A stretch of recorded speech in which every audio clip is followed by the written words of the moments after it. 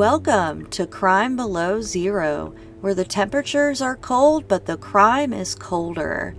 I'm your host, Courtney, and I live on a remote island in Alaska called Prince of Wales Island. While the temperatures don't quite reach below zero here, for much of this wild state, it does. I will be exploring all sorts of crime in the great state of Alaska and telling you about it. So let's get started with this week's story.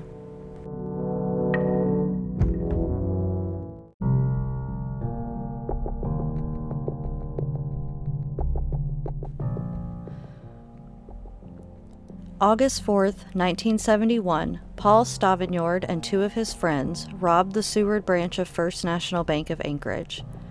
Paul was 20, Robert Jett was 22, and Randall Simmons was 19. Before they entered the bank, they took a random girl on the street hostage and then ran into the bank waving around two pistols and a sawed-off shotgun. There were 8 employees and 14 customers inside the bank that were ordered on the ground while they emptied the teller's cash drawers. They argued with the bank manager, who reluctantly gave up the key to the vault.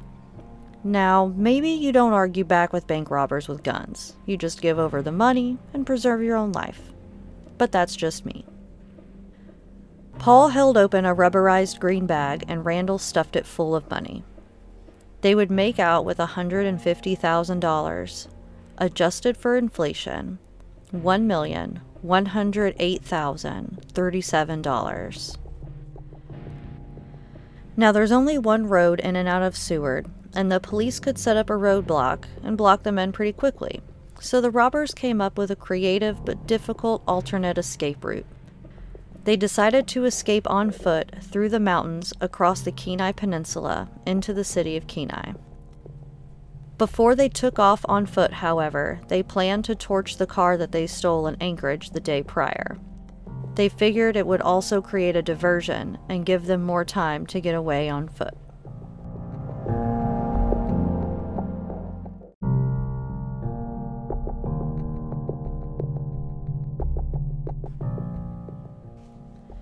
The bank robbery was not lost on the local police. The only on-duty officer was sitting in his patrol car outside the bank the entire time. Not wanting to cause a panic and get anyone harmed in a gunfight, he waited the robbery out. When he witnessed the group escape, he went in the bank to check on everyone inside, while a city worker was outside in his work truck, following the group of robbers down the street as they made their way to Mount Marathon. The robbers had set up 3 different campsites on the Kenai side of the mountain, but they had no real idea how rugged the terrain was going to be on foot. They were walking for so long that they eventually had to discard the money. It weighed 40 pounds, and they couldn't keep dragging it along. They took all this time to plan a robbery. They get $150,000. And they don't even want to put it in any pockets to save any of it?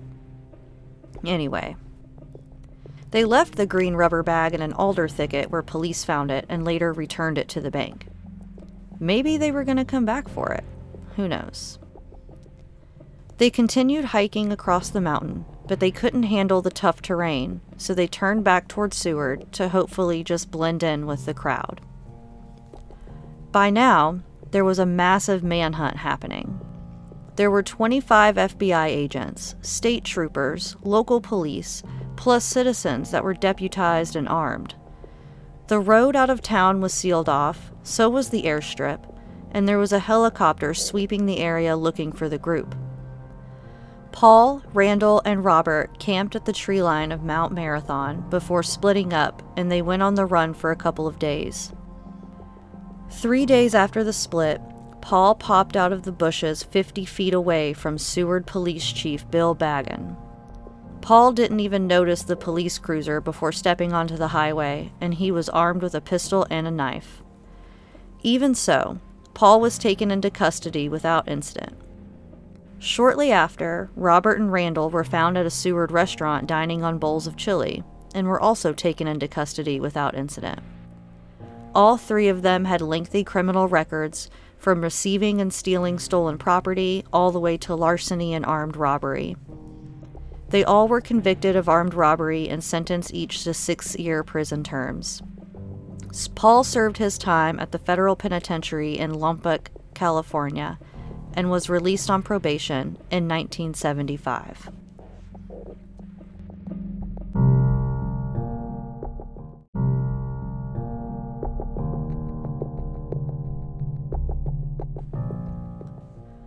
Paul had a difficult childhood in Everett, Washington. His mother divorced his father when he was young and told him that his father was an alcoholic. She married 2 more times, and Paul had trouble with both stepdads. The family moved to Seward in 1965 when Paul was in 9th grade. Shortly after he started his new school, he was expelled for using racist language towards his African American teacher. He never went back to school after that. He was prone to dark moods and would often sit in his dark room with a faraway look in his eyes. Over the next 2 years, he was arrested 5 times for theft, breaking and entering, and ransacking an ex-girlfriend's home, returning with a gun threatening to kill himself. Once in 1966, while he was serving time at an Anchorage juvenile facility, his group took a field trip to play baseball at Central Junior High School, and he ran away from the field, stole a car, and led the police on a high-speed chase through the city. For this, he spent 2 more years in McLaughlin Youth Center and was released in 1968. 6 months later, he robbed a liquor store at gunpoint and made off with $190. That, adjusted for inflation, is $1,633. For this, he spent 3 more years behind bars, and he said he did it to support a heroin and LSD addiction. This timeline means that very shortly after he was released for this crime, he gathered his 2 friends and committed the bank heist. After Paul's release in 1975 for the bank heist, he, by all accounts, cleaned his act up and turned into a different person altogether. He took a job with Alaska Railroad and stayed there for more than 20 years as a track inspector and repairer. Paul also fell in love. First with Chulitna, a wilderness area near the railroad he was working on, about 40 miles north of Talkeetna. And then with Peggy Hogarty. Peggy was 23 and a waitress on rail cars. The 2 got married and then 2 years later had their daughter Rebecca. The family settled in Chulitna, and Paul built them a cabin, and they lived there for 11 years while Paul worked at the railroad and Peggy homeschooled Rebecca. Paul also became a craftsman. He bought a pewter cast for melting different raw materials down to make a liquid that can in turn be molded into jewelry, buttons, clasps, and even statuettes. He used this to turn out otters, small seals, and buttons that he would sell at the Anchorage Fur Rendezvous and other festivals. He also began crafting flutes from ivory, bone, and antlers.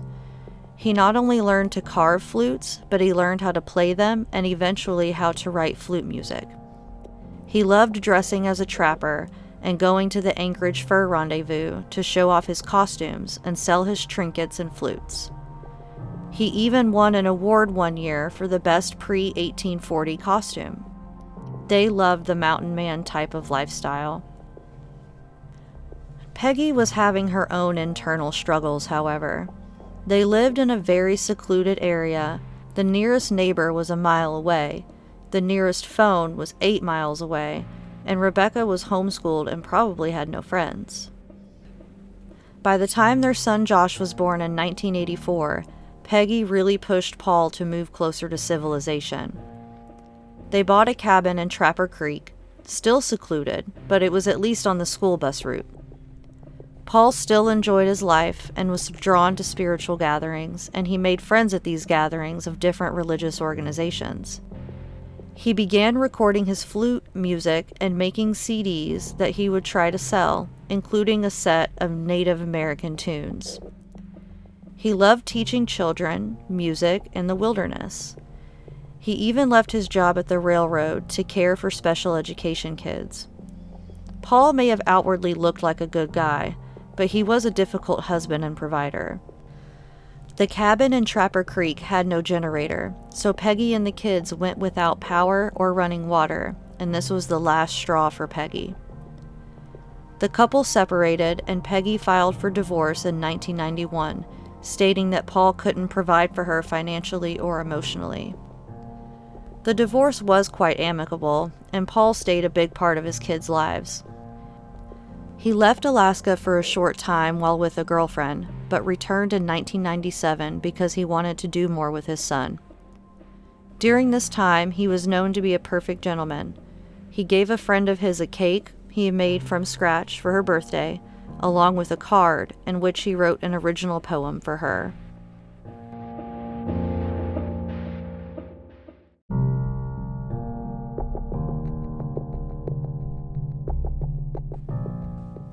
Paul's nearest neighbor was a couple named Ricky Beery and Deborah Rahor, about a mile away.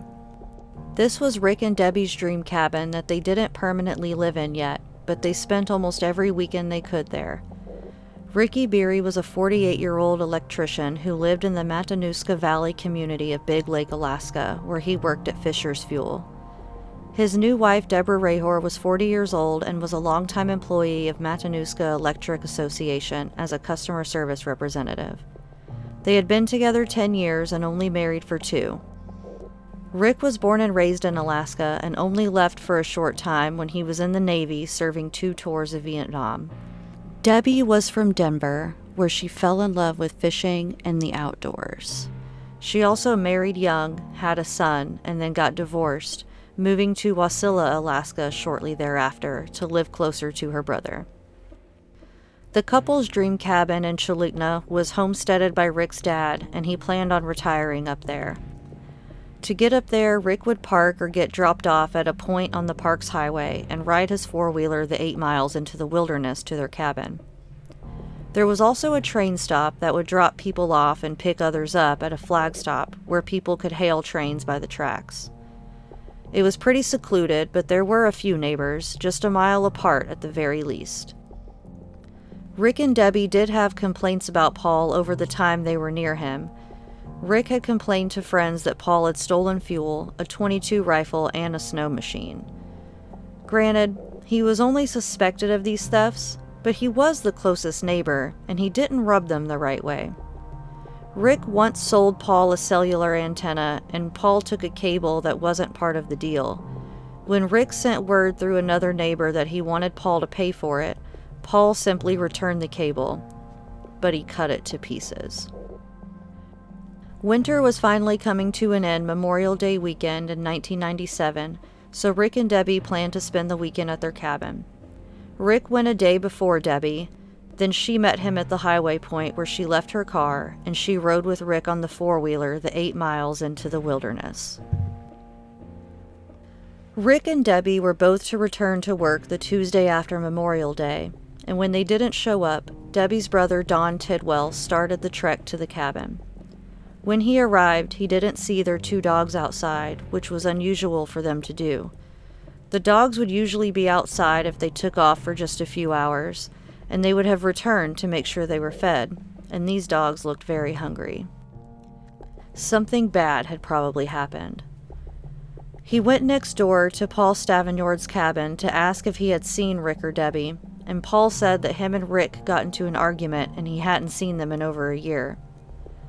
Don got an uneasy feeling from Paul, and while he was walking back to the couple's cabin, Paul followed him, saying he just wanted to be part of the search.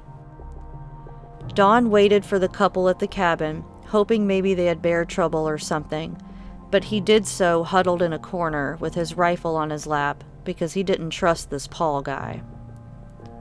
Wednesday, Rick and Debbie still hadn't turned up, so he sent a missing persons report through a friend to the state troopers. The troopers launched a search for the couple and very quickly found Rick's body in a creek 200 yards from his four-wheeler and 2 miles from the cabin. He had been shot in the head. There was no sign of Debbie or her red four-wheeler yet. There weren't many people around or witnesses to anything, but there was an electrical company installing fiber optic cables along the mountain, and they said they saw Rick's four-wheeler the Saturday and Sunday they were working.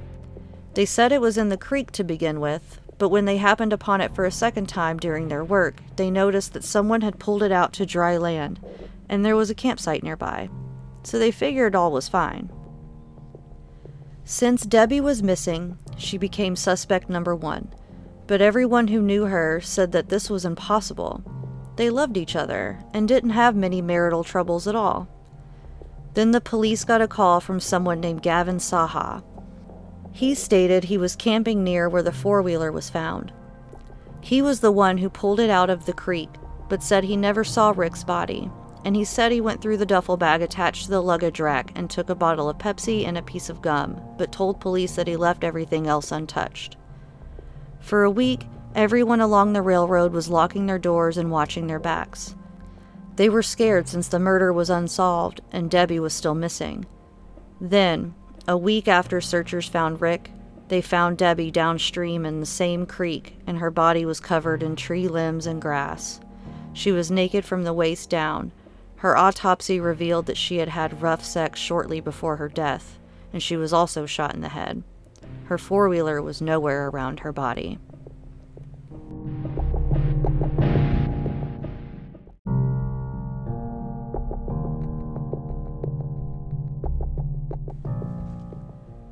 After Debbie was found, the investigators had DNA from the perpetrator to start comparing to suspects. The first person they tested was the camper Gavin Saha. His DNA came back not a match, and he went on about his life. He wasn't the only person they asked for DNA. Investigators were suspicious of Rick and Debbie's nearest neighbor, Paul Stavenjord. His account of the day the couple went missing was not holding up well. He refused to give DNA samples, and he refused a search of his cabin. Paul told the troopers that he was in Fairbanks for the Memorial Day weekend celebration, and even gave details of where he ate and where he got gas along the trip. When troopers tried following up on his alibis, no one could remember seeing him at all. To top it all off, Gavin Saha had mentioned that he noticed smoke curling up out of Paul's chimney while he was camping. Troopers came back with a warrant for DNA swabs. Paul cooperated, but then promptly took off from his cabin when they left. The railroad workers claimed to have seen him walking along the tracks, and he had shaved his beard and mustache off. A security guard that worked near the railroad track saw Paul crash a red four-wheeler into the bridge and took off running into the woods. It was Debbie's four-wheeler. Soon after these reports came in, DNA tests came back a match to Paul, and the troopers obtained a warrant for his arrest on charges of first-degree murder and rape. Since Paul had gone on the run, troopers posted flyers with his picture in full beard and mustache, accompanied by a computer simulation of him clean-shaven. These pictures were posted everywhere: restaurants, police stations, gas stations, boat launches, campgrounds, and all the way up to the Royal Canadian Mounted Police in Canada nearest to Chilitna. This became a seriously large manhunt. Troopers went into his cabin on the mountain and found a journal. There was an entry in there about meeting Debbie, playing his flute for her, having sex with her, and her calling Rick from a cell phone, which was not proven by any phone records obtained. Paul also claimed not to have a small caliber gun like the one used in the murders, but another neighbor said he saw Paul walking with such a gun the week prior to the killings. The wilderness manhunt for this guy was intense. Some troopers were stationed on mountaintops and some on bridges offering a long-range view. Others were donned in camouflage, face paint, extra pistols strapped to their ankles, and armed with high-powered rifles. These troopers were tree-hopping through the dense underbrush of the forest. The need for all these guns were not just due to the dangerous manhunt, but also due to the heavy grizzly bear activity in the area. Paul's family and friends were taken aback by the accusations against him. To them, he was the nicest person, thoughtful and gentle. They figured he was innocent and had fled because of his past criminal history. Now, this does beg the question, though. What was the motive here? Paul hadn't committed a crime for about 20 years, so why now? And why murder? The family hired Carmen Gutierrez, one of Alaska's best defense attorneys, and she issued a public plea for Paul to give himself up and not to hurt himself. Even with this plea, the manhunt continued for about a month with no results. Then, on July 12th, Paul called Carmen Gutierrez and said he was ready to turn himself in. They met for a few hours before she called a trooper friend who came to take him in. Miss Gutierrez said Paul wanted to go down to the station to declare his innocence and clear the situation up. Paul's surrender almost cost him his 15 minutes of fame. America's Most Wanted was filming in Alaska and had been following the manhunt. Even though he surrendered, producers decided to air his spot anyway, probably to let the nation know he had been caught.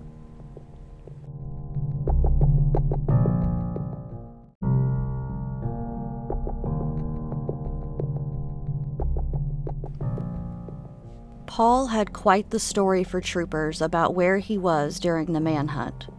He said he had gone back to his cabin the day after the manhunt began, and then one more time after it had ended, and no one noticed.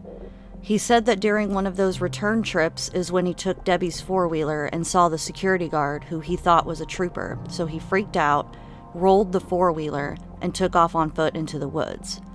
He had canoed to a camping spot in Pass Creek and eluded police there for a short time.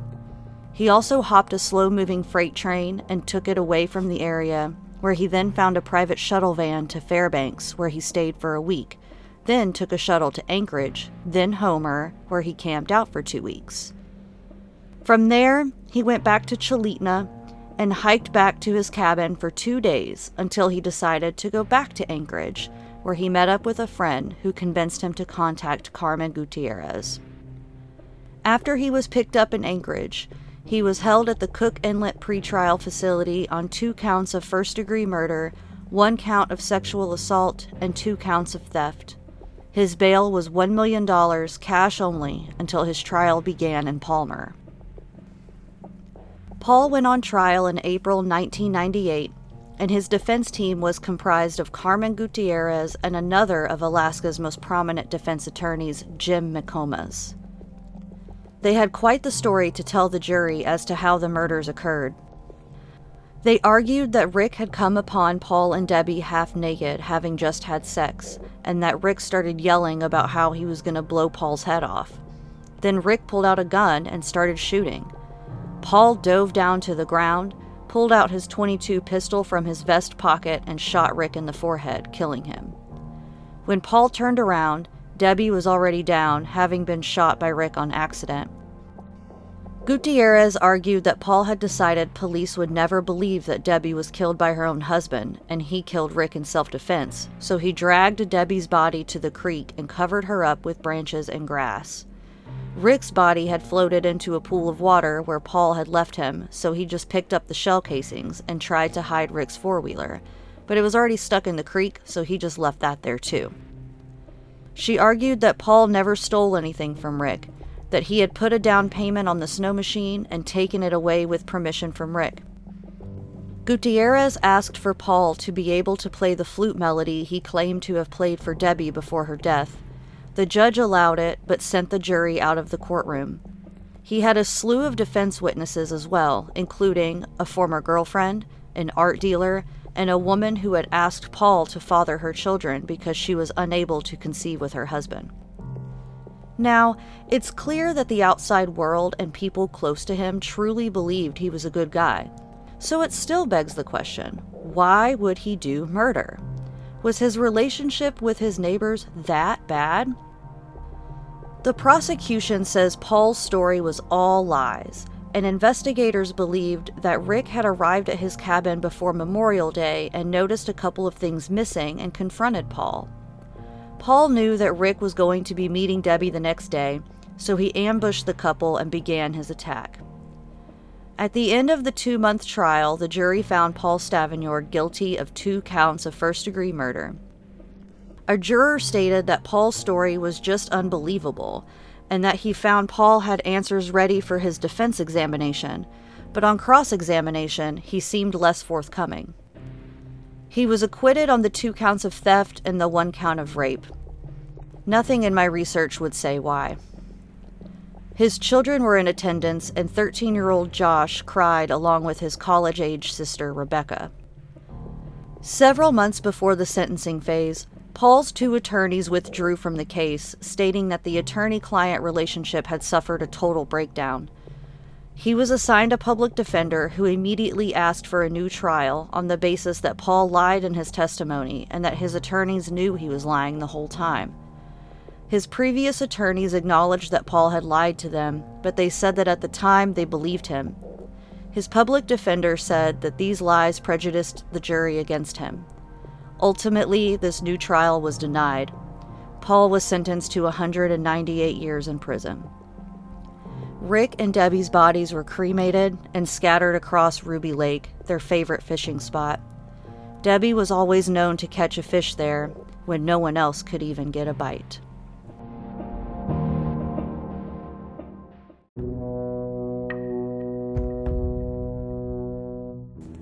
Don't forget to follow me on Instagram at CrimeBelowZero and listen on Spotify or anchor.fm/CrimeBelowZero. Thanks for listening and join me next time for a very cold crime.